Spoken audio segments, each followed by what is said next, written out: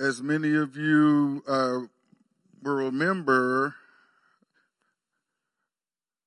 I preached on the tenants last week of the vineyard tenants. And we talked about, I mentioned we're going to be segueing into talking about bearing fruit.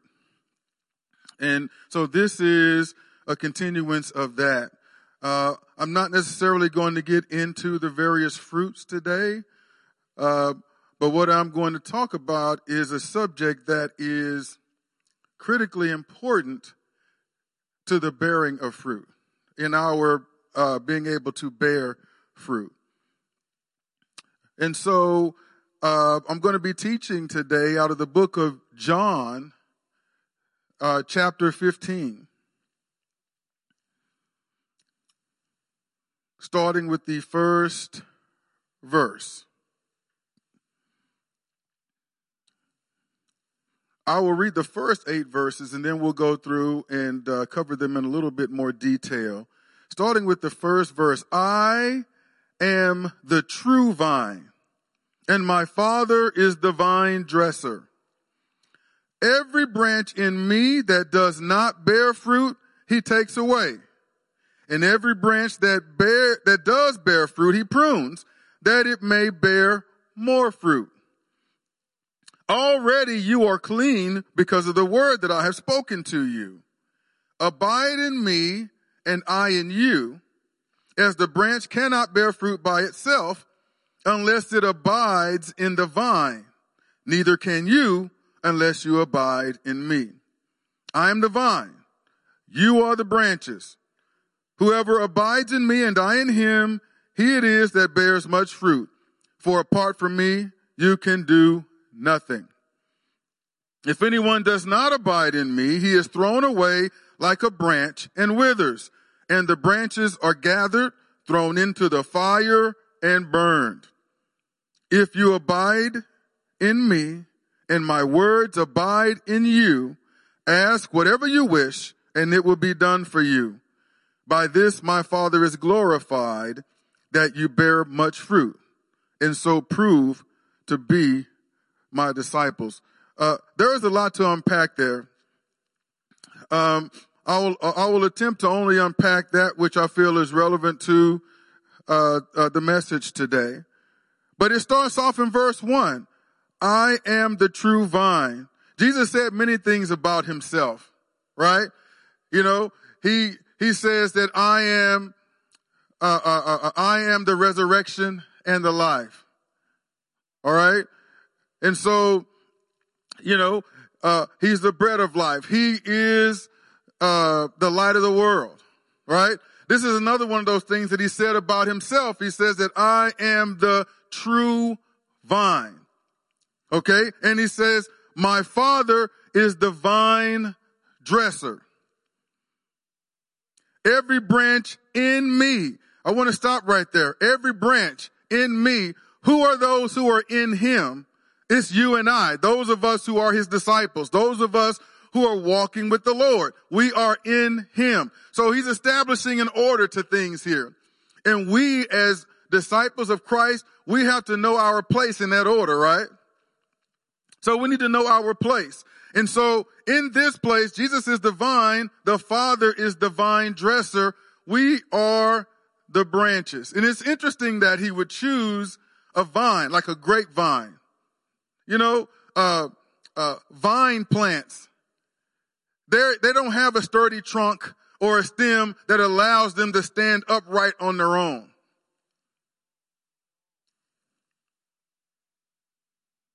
Now, we're not the vine, Jesus is. We're the branches that protrude from the vine. And the branches that protrude from the vine are expected to bear fruit. Now, the branches cannot bear fruit of its own accord. The branches rely on the supply from the vine. The vine is the one that does the producing. The branches do the bearing. If we ever separate from the vine, we cannot bear fruit, right? But we're just the branches. All right? We follow the cue of the vine.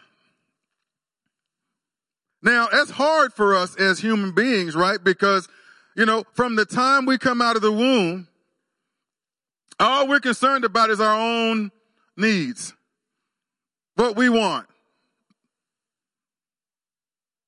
I think babies, even before they learn mama and daddy, the first word they learn is mine.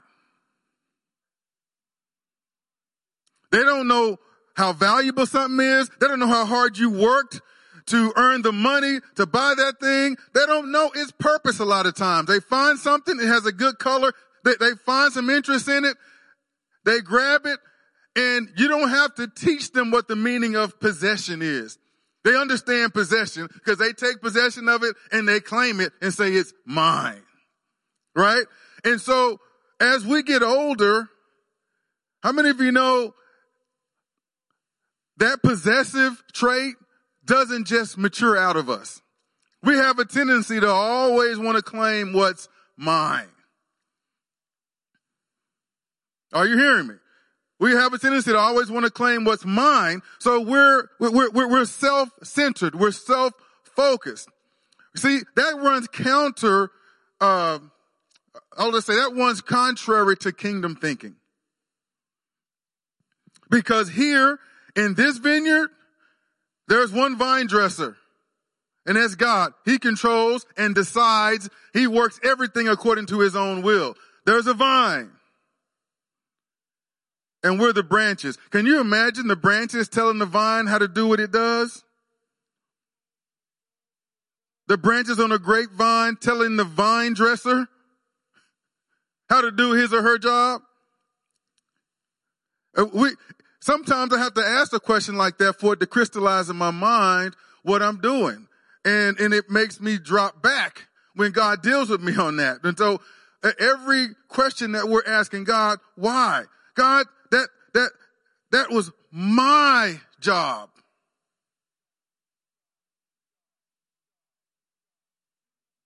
I wanted to stay in that job, but I lost it.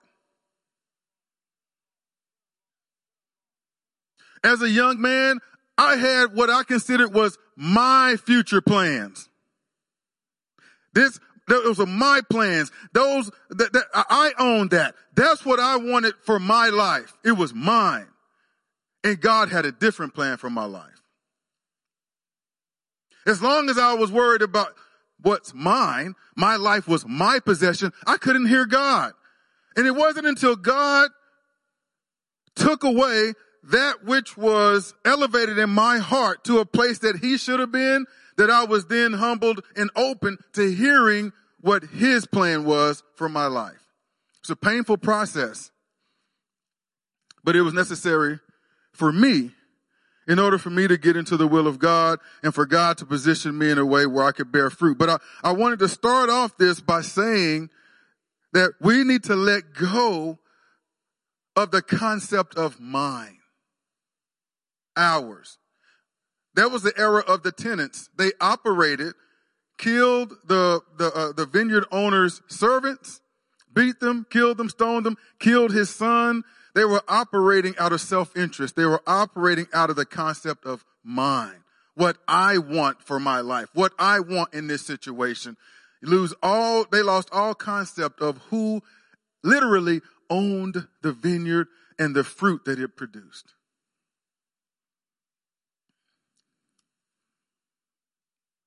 And he says something about us as branches. All right? There's two, types or traits of branches. Every branch in me, so in me means we belong to who? Jesus. Every branch in me that does not bear fruit. So that means we can be in Christ and not bear fruit. I want you to hear that. Every branch in me that does not bear fruit, he takes away. Now, this has been misinterpreted many times over the years, and it's a scary thing when you hear take away. What do you think? You think, oh my goodness, man, if I mess up, man, God's going to boot me out and I'm going to end up condemned to hell. But that's not what it means. The Greek word there is airos, A-I-R-O. It's airo. And it means lift up. Every branch in me that does not bear fruit, then it says he lifts up. And every branch that does not bear fruit, he prunes that it may bear more fruit. So let's go to that lift up. Every branch in me that does not bear fruit, he lifts up.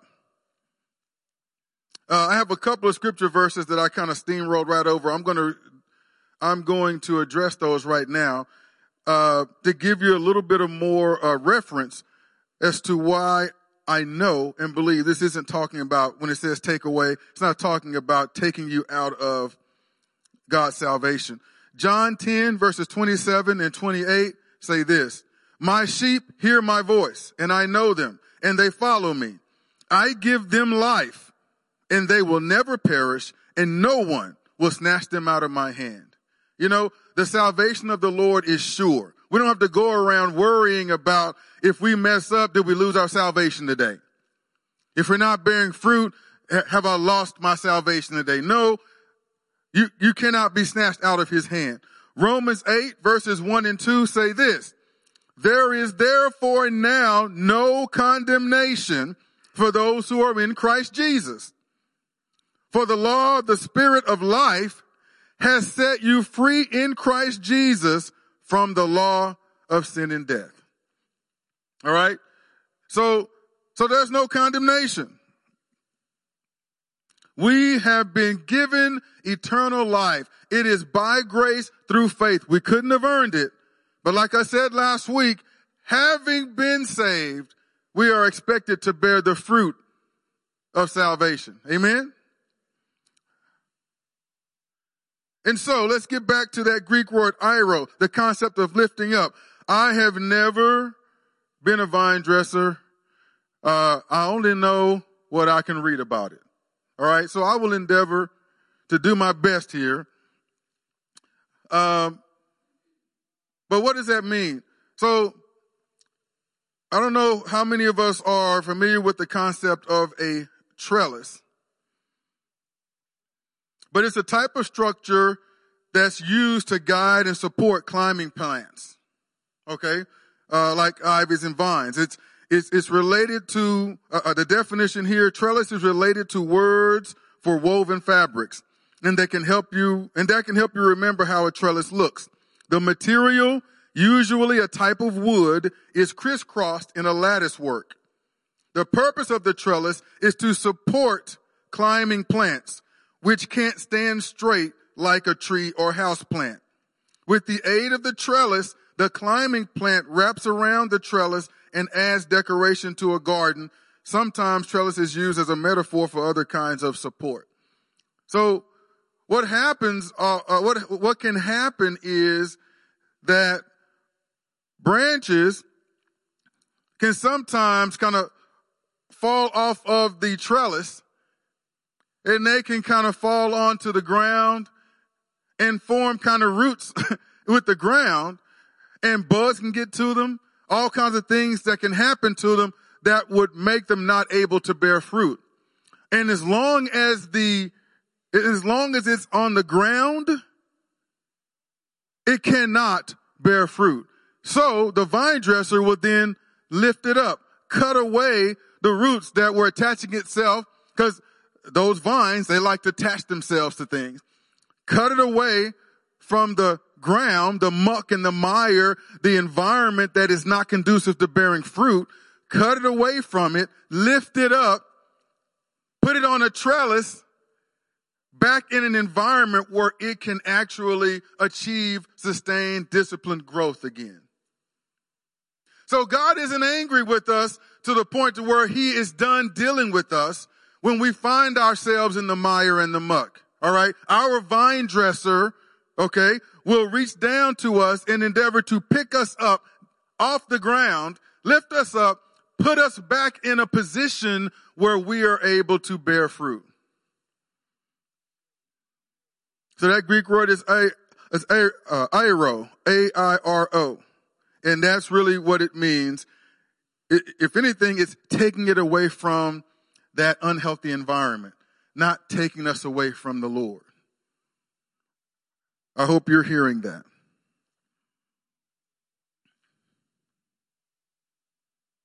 And we have two processes that are mentioned here in verse 2.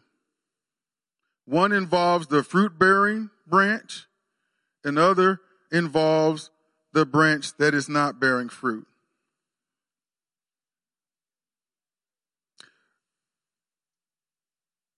The ones who are not bearing fruit will have to endure the discipline of the Lord, or the chastising of the Lord, but the discipline of the Lord. Those who are bearing fruit, let's see what's in store for them. Every branch that does bear fruit, he prunes that it may bear more fruit. So we're either going to be dealing with discipline or pruning continually. Both processes can be painful.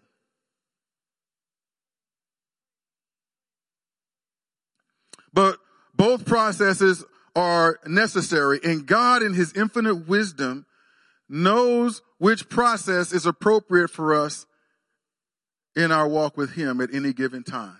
He will discipline us when appropriate. He will prune us when appropriate. And both are necessary, but both are done for our good.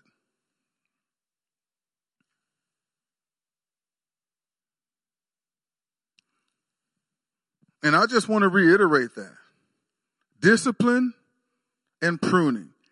Every Christian, no matter how much we don't want to go through those things, discipline and pruning is for every one of us. Every Christian, no exceptions. And we're going to have to come to understand that and embrace that, okay? And get to the point to where we appreciate that God is disciplining us when necessary and pruning us when necessary.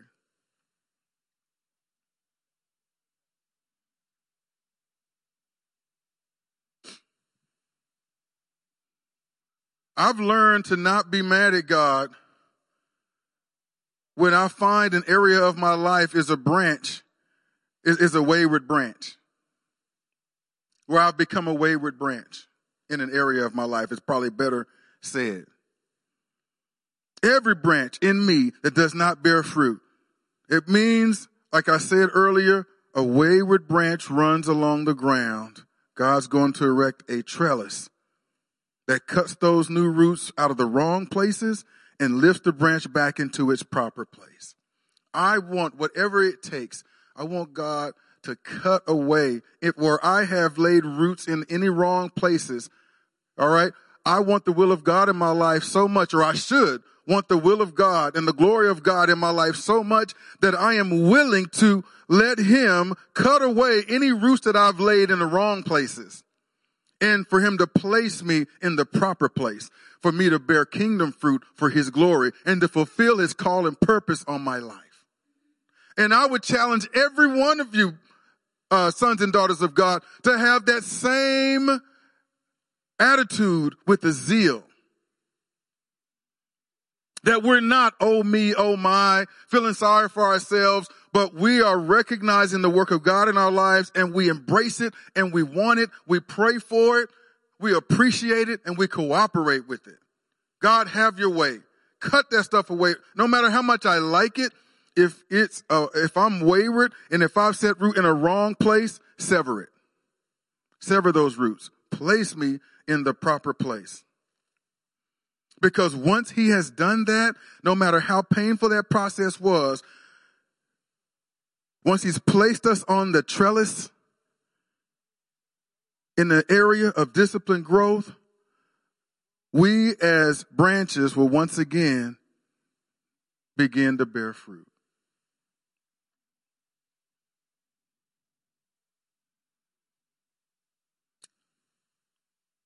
And I know I haven't gone past verse 2, everything will flow a little quicker going forward, but I really felt like parking here.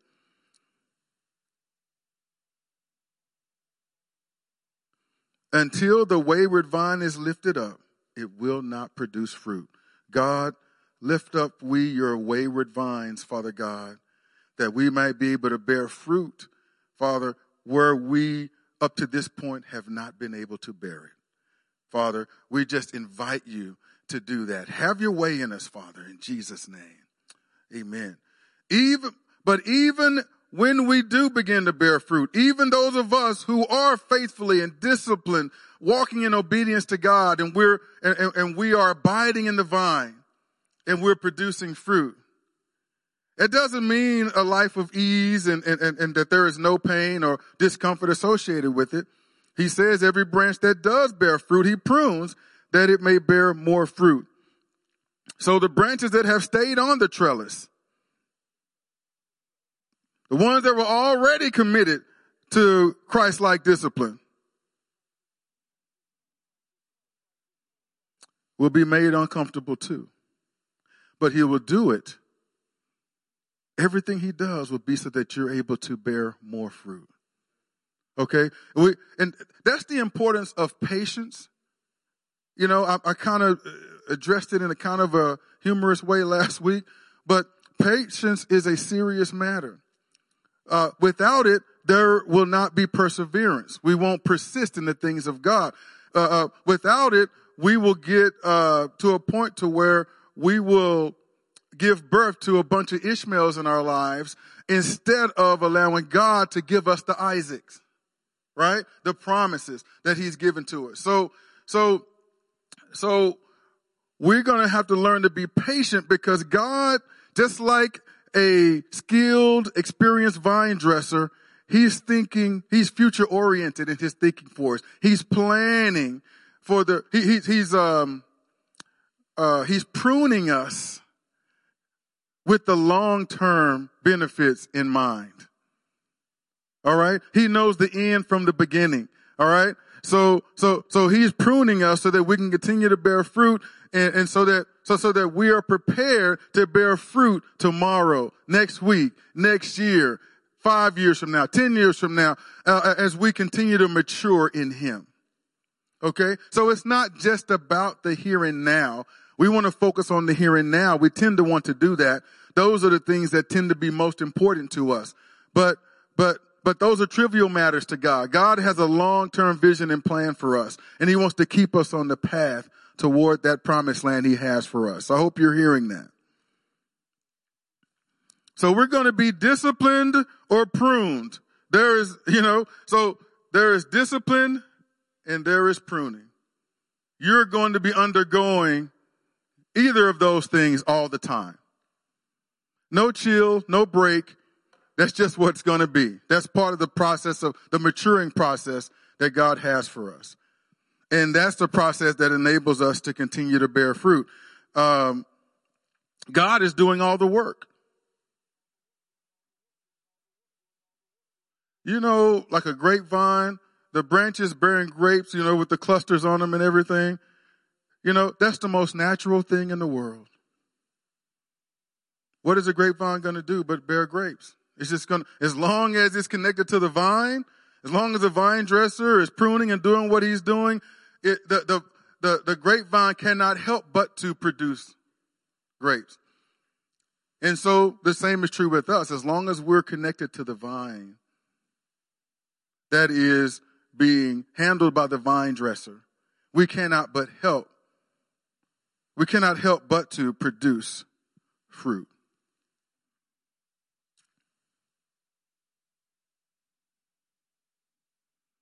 I want to give a few benefits of discipline, because discipline is one of those scary things. I'm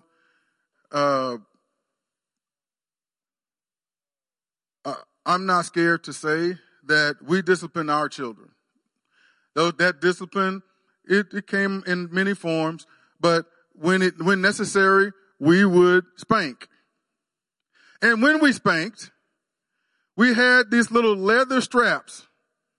Brittany remember it. We had this little leather strap, okay, made out of cowhide. All right. It was about maybe 6 to 8 inches long, and we named it because we had all girls. We could name it this. That leather strap was called Miss Do Right. All right. And so when it was appropriate, right, when we felt it necessary, we brought Miss Do-Right out, and Miss Do-Right had her say on the backsides of our girls. And our girls, you know, if you ask them, they probably would have thought they were being abused or unfairly treated or whatever, but it was really discipline, right? And it was done in love, although it probably didn't feel that way to them at the time. But why do we discipline them as parents? We discipline them for their good. Okay? There were important character traits that needed to be developed into them. There were wayward tendencies that needed to be driven out of them, right? And so there was a discipline process that was necessary. We tried things short of spanking, okay, in order to instill those things in them.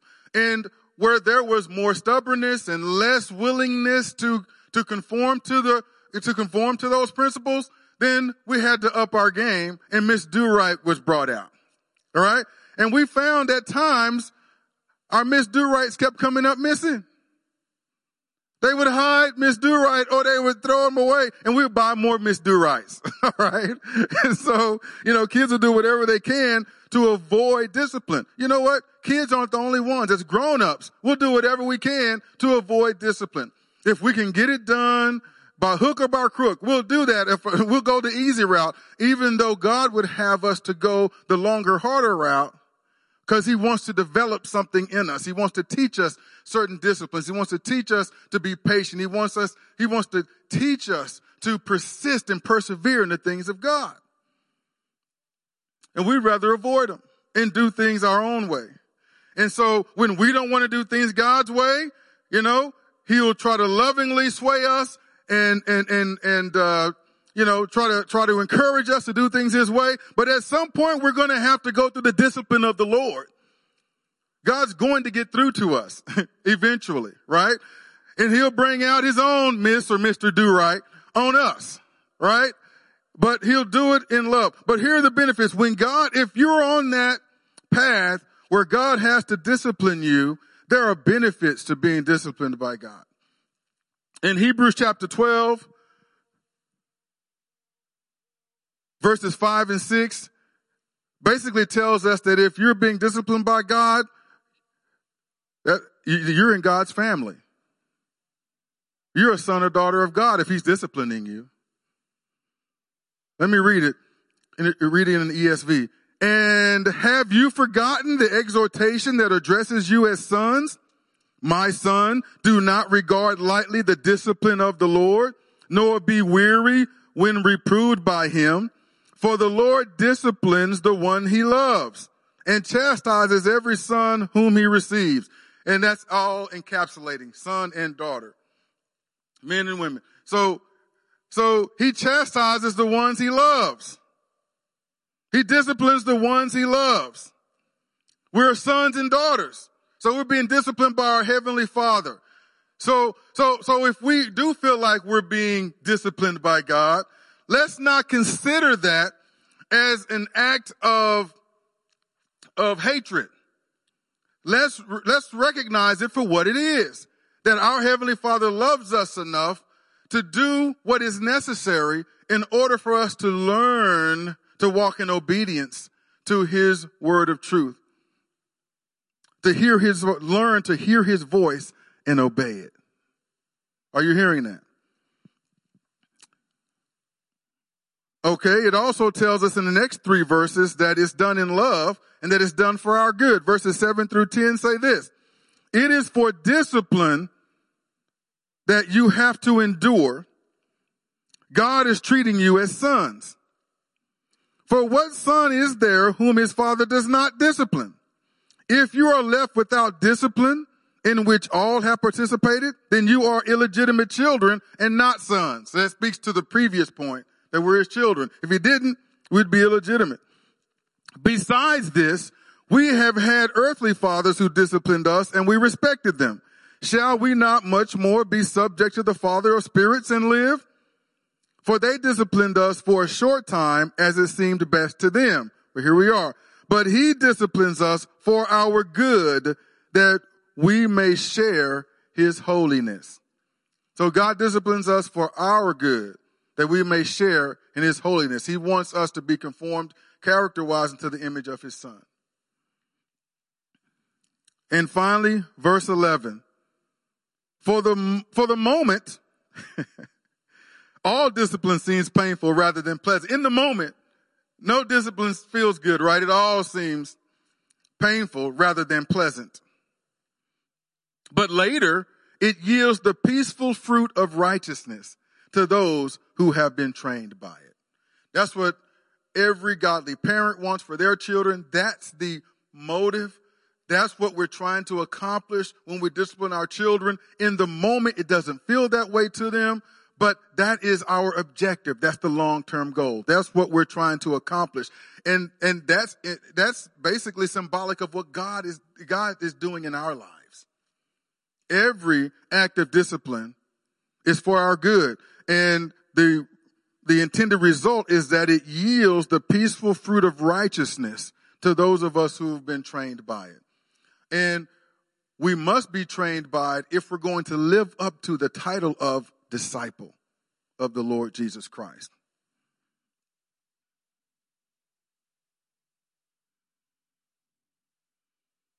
And let's go, I'm going to shift real quick to pruning. What's the difference between being disciplined and being pruned? One, it's the situations. One's a healthy situation, one's an unhealthy situation. One involves disobedience, and one is a person walking in obedience. So, but the difference is health. You know, the vine dresser looks very carefully at the branches on the trellis. And with a practiced eye and a mindset that looks toward the long-term health, he cuts branches back. That's a critically important process. Without pruning, it will never produce the fruit it was designed to bear. Instead, it'll produce mainly vines and leaves. But because he's after fruit, the vine dresser will prune in just the right places at just the right time in order to make us be able to bear more fruit. That's what God is doing in our lives. And I got to thinking about a bunch of examples, and I settled on one, which is hard for me. But I settled on one, thinking of all the people in the Bible that it could be said of their story as we read it speaks of being pruned by the Lord.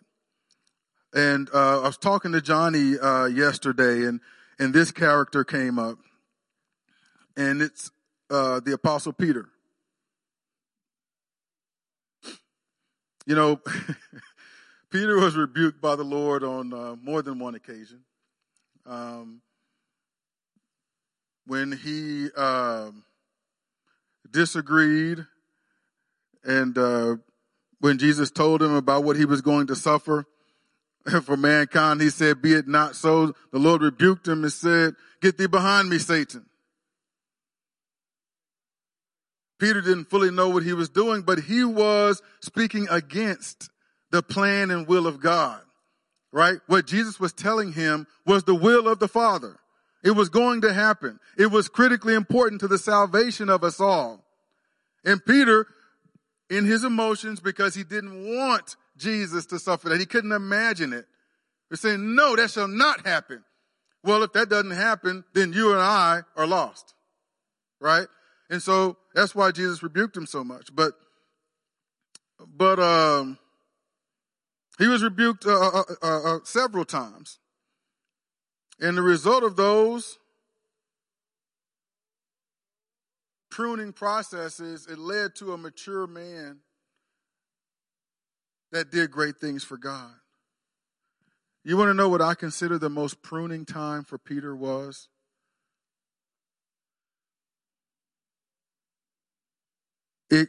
As far as we read, it started when Jesus one day told Peter, right before Jesus was to suffer on the cross, He said, Peter, Satan has desired to have you, that he might sift you as wheat.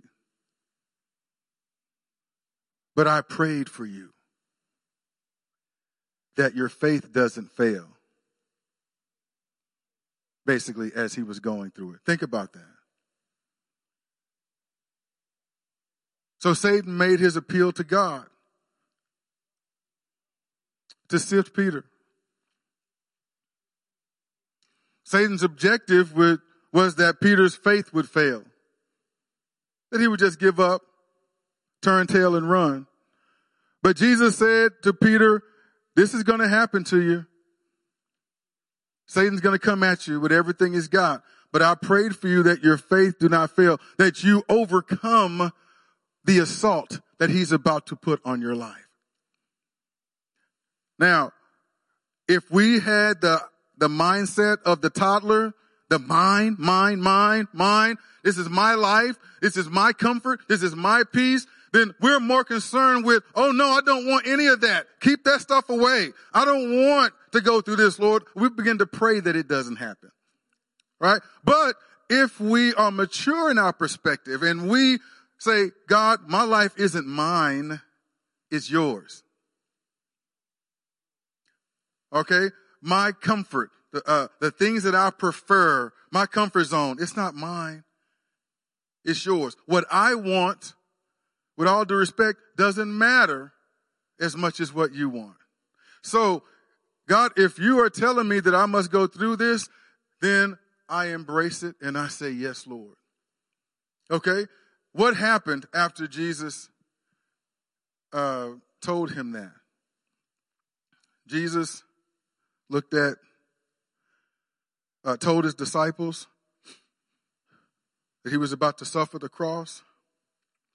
He told them that they were all going to be offended, that they were all going to scatter and leave him alone. And Peter stood up and said, not me, Lord. These others, all these other guys, they might do it, but not me. I'll die for you.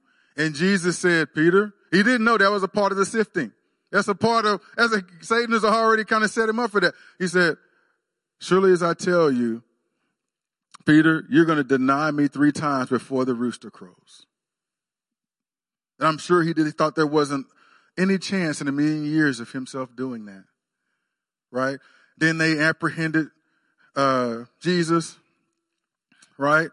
And they were looking for his followers. And someone said, hey, he's one of them. And what does he do? I don't know Jesus. I don't know him. Yeah, look at him, it's all over him. He talks like him. He acts like him. He's like, no, it's not me. And he denied it so hard that he cursed. I don't know the bleeping dude. And then the rooster crowed. And then guilt, shame, self-condemnation, he was awash with it. And the hits just kept on coming. Jesus suffered and died on the cross. They thought he was going to restore Israel. They thought he was going to set up the kingdom and uproot the Roman government. Everything that they thought, it just seemed to all go up in flames, one hit after another. And they all just went back to what they were doing before Jesus called them.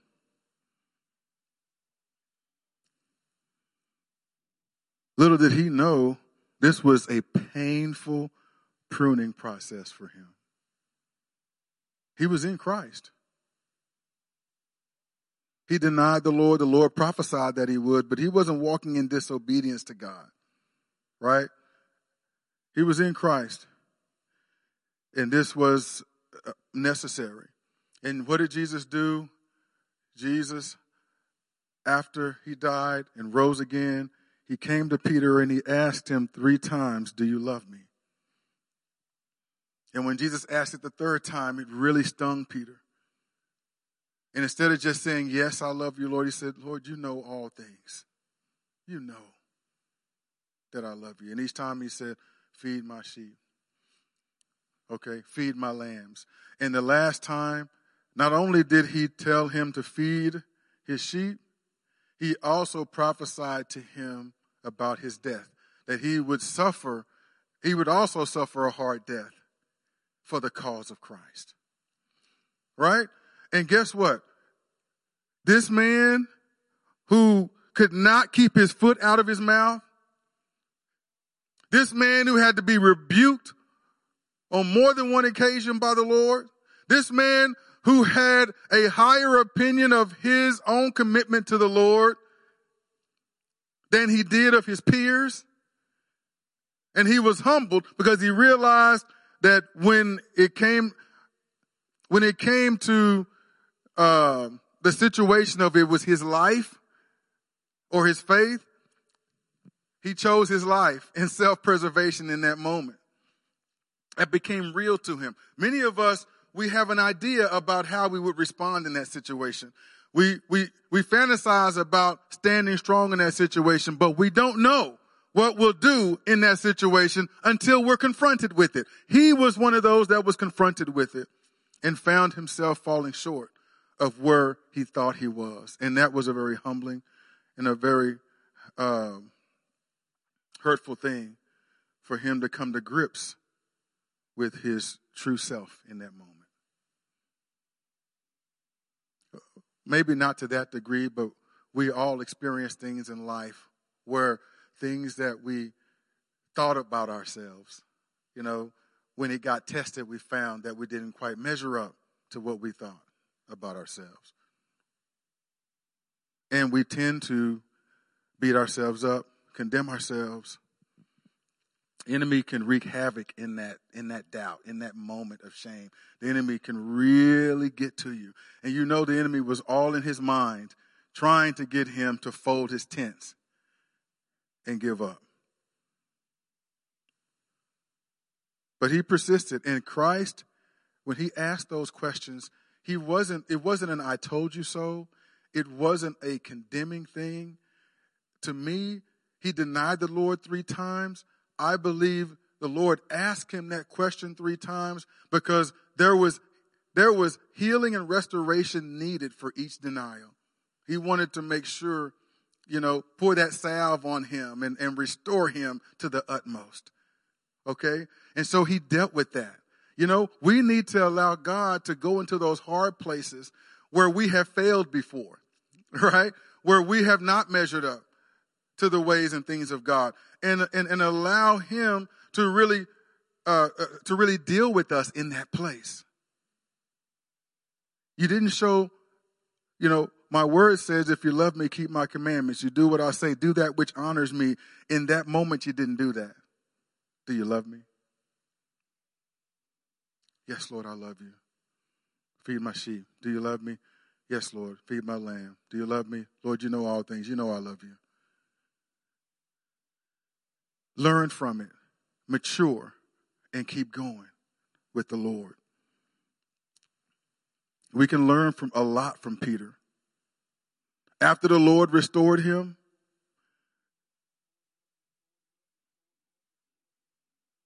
Peter went from displaying a mine attitude about his life when he denied the Lord to saying, my life is yours. Displaying of my life is yours, Lord. It is not my own from that moment on after Jesus restored him. What did he do on the day of Pentecost? He preached about a 3-minute message that 3 people got baptized and became believers.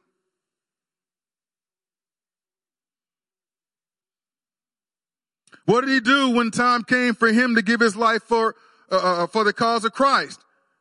He didn't beg for his life. He didn't deny Christ. He said, I am not worthy to suffer the way that my Lord and Savior did. Crucify me upside down.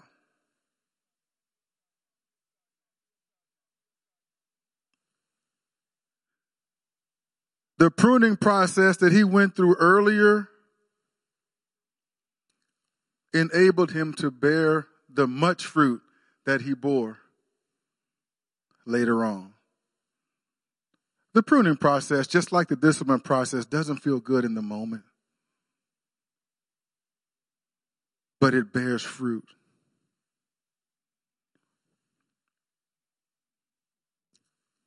in the long road. And I want to hurry up and try to wrap up here, but I really want to go back to John 15 and start reading in verse 9 because I want to really reiterate over and over again the mindset and the attitude and the behavior that we have to exude. That our responsibility in order for us to be able to bear fruit is simple. Abide in the Lord. He makes the fruit bear. We don't have to work our way into bearing fruit. It will be a natural thing that we do if we just do what Jesus told us to do. Okay? And what did he tell us to do? Is to abide in him. Verse 9. As the Father loved me, so have I loved you. What does he say then? Abide in my love. If you keep my commandments, you will abide in my love. So that shows you the how.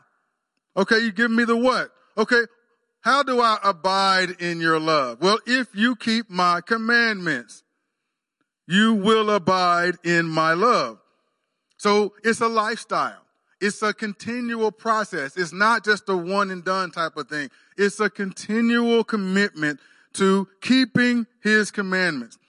If you do that, you will abide in my love, just as I have kept my Father's commandments and abide in his love. And I would say this isn't just like the 10 Commandments and stuff that are written down in the Bible.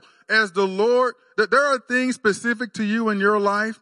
And you begin, if you're spending time with God, you know the voice of God. You know when it is God that is speaking to you. Okay? When you're having your quiet time with God, there's a word a verse that really pops to you. And then God speaks to you in prayer and he gives you a command. He tells you that command is for you. I want you to do X, Y, and Z. All right? It is telling us we are to keep that commandment. Not just what we read in each of the books of the Bible, but when God speaks to us, we need to be those that act on what God speaks. I hope you're hearing me. If we do that, we will abide in his love just as he has kept his Father's commandments and abide in his love.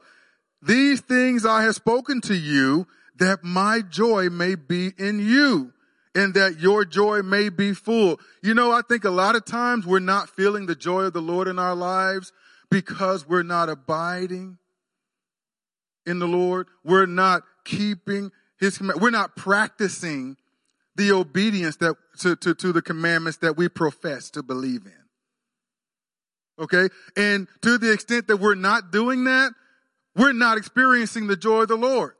So he's telling us these things. I've spoken these to you that my joy may be in you. So if we're committed to living a life obeying God, obeying his commandments, Lord, whatever your word says, I'm going to conform. I'm not going to try and modify and change your word to something I'm more comfortable with, interpret it in a way that really takes away the meaning and intent of the word. I'm not trying to have it my way. I'm going to conform to your way. And when you speak to me personally to do something, I am going to not take it lightly. I'm going to obey. If we live life that way with God, if we walk with him that way, we are going to have his joy. It's going to be in us. Doesn't mean that everything we experience will be pleasant, but his joy will be in us. And our joy will be full. This is my commandment, that you love one another as I have loved you. That's another thing. How we treat others. How we regard others. It's a commandment. I want you to love one another. We don't get to define what that love looks like. We don't get to define or limit how far we're willing to go in love. He tells us, I want you to love one another as I have loved you. So we should be looking at him, at the blueprint of what love really is, and emulating or copying or imitating him in the way that we love others. Because that's the command. Love one another as I have loved you. Not as you want to, but as I have loved you. Greater love has no one than this, that someone laid down his life for his friends. You are my friends if you do what I command you. We sing that song, I am a friend of God. No, you ain't if you ain't doing what he told you to do. All right? Isn't that what the scripture says? Okay? It's my job to tell you the truth. Okay? You are my friends if. That means there is conditions attached to that. You are my friends if you do what I command you. Now, you're still my child. He said, you're still my child. You're still saved. But you ain't my friend if you're not doing what I told you to do. No longer do I call you servants, for the servant does not know what his master is doing, but I've called you friends. For all that I have heard from my Father, I have made known to you. You did not choose me, but I chose you and appointed you that you should go and bear fruit, and that your fruit should abide. So that whatever you ask the Father in my name, he may give it to you. These things I command you so that you will love one another. You know, my only draw away from that is to emphasize the fact that we didn't find Jesus. We didn't choose Jesus. He chose us. Notice, he chose you. That means he wanted you. Okay? He didn't settle for you. He chose you. So you are loved. You are cherished. Okay? He cares for you. And everything he does to you or for you, or everything he does to you, whether it's pruning or discipline, is for your good. And it comes out of the loving heart of the one who chose you and cherishes you. So, just in conclusion,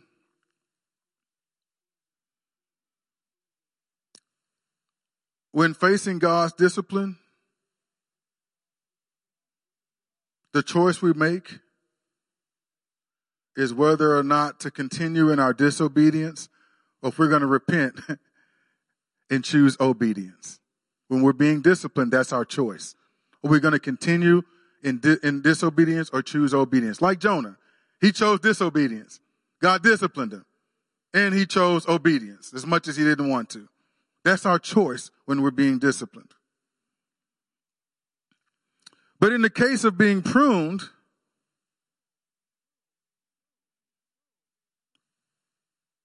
we face a choice of faith. Can we keep the commitment that might require pain for us and yet bring glory for God? You know, can we keep our commitment? Keep the commitment to continue to walk in obedience to God in a thing that may be painful for us, but will bring glory to the Lord. But if you're in a place where God is disciplining you, submit to God's correction. Repent, turn away from those destructive choices, and choose to love God in obedience. So I didn't talk about the fruits. I didn't take you to Galatians. I didn't take you to Corinthians. I didn't take you to any of those places today. I took you to a place that in John 15 that really speaks to what is required of us in order to be able to bear fruit. So I don't think I gave it earlier, but the title is Abide in the Vine and You Will Bear Fruit. Jesus is the vine. So abide in the vine, Jesus, and you will bear fruit. And we talked about the abiding there. I'm going to go ahead and just bring it to a close right now with that conclusion that I drew. So if you're facing God's discipline, and I believe God will speak to you, whether it's discipline or pruning, you have a choice.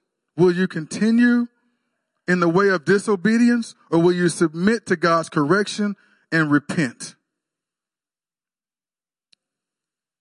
And if you're dealing with God's pruning and you're whining about it, you think it's unfair, I would encourage you to repent of that as well and to appreciate his pruning, because he's preparing you to be able to bear more fruit. Father God, I thank you right now that you're speaking to hearts wherever they may be right now, Lord. You're meeting them in front of their tablets or their phones or in front of their computers, however they're watching right now, Father God, you're dealing with them. And some of them, Father God, are just coming to the realization that you've been disciplining them. Maybe they thought the devil was doing something and they were rebuking the devil and they were confused and frustrated as to why nothing's changed, because they believe and know that they have authority over the devil in Jesus' name. Only to find out right now that the one they were trying to rebuke was you and the work of discipline that you're doing in their lives, and that the one that needs to change, the situation doesn't need to change. The only thing that needs to change is their attitude, their actions, their mindset. They're the ones that need to repent and turn to the way of the Lord. Father, I thank you for the grace that you've given them to do that right now. I thank you for convicting their hearts. I thank you that repentance is happening right now, Father God, and they are abandoning their harmful and destructive choices, and they are accepting your correction. They're allowing you to lift them up from the ground where they have been molded, where they have been abused by the bugs and other things that would eat away at the vine and prevent the fruit from coming upon them, on the branches, and prevent fruit from coming upon them. That they're allowing you now they're ready to allow you to eye roast them, to lift them up and put them in a place where they can begin to bear fruit again. And Father, I just pray right now for those who have been your faithful warriors, those who have walked with you, Father God. They understand, the importance of your pruning work in their lives, Father God. But maybe, Father God, they've kind of been stuck and it gotten to a point to where, Father God, that they've adopted an attitude of unfairness, that they have walked with you in faithful obedience, and they should see more fruit right now. But instead of more fruit, Father God, they're seeing what they feel is consequences, what they feel is discipline. I pray, Father God, that you are enlightening them right now to the fact that what they are enduring is not discipline, but it is pruning. And this pruning, though it's not pleasant right now, it will yield, Father God, the peaceful fruit of righteousness, Father God. It will yield a great harvest in time to come. Father, at first glance, discipline and pruning could look very similar. It can look like the same thing. So it's hard to distinguish, Father God. But if we stay abiding in Jesus, stay plugged in with him, Father God, you will give us the ability to know the difference. We know, Father God, whether we're obeying you in your word of truth or not. Those of us who are walking in obedience, Father God, let us know that pruning is a critically important part of our continuing to bear much fruit going forward. Father, I pray that everybody was encouraged by this message, Father God, and that it will encourage them and produce help them produce much fruit in their lives. In Jesus' name, amen.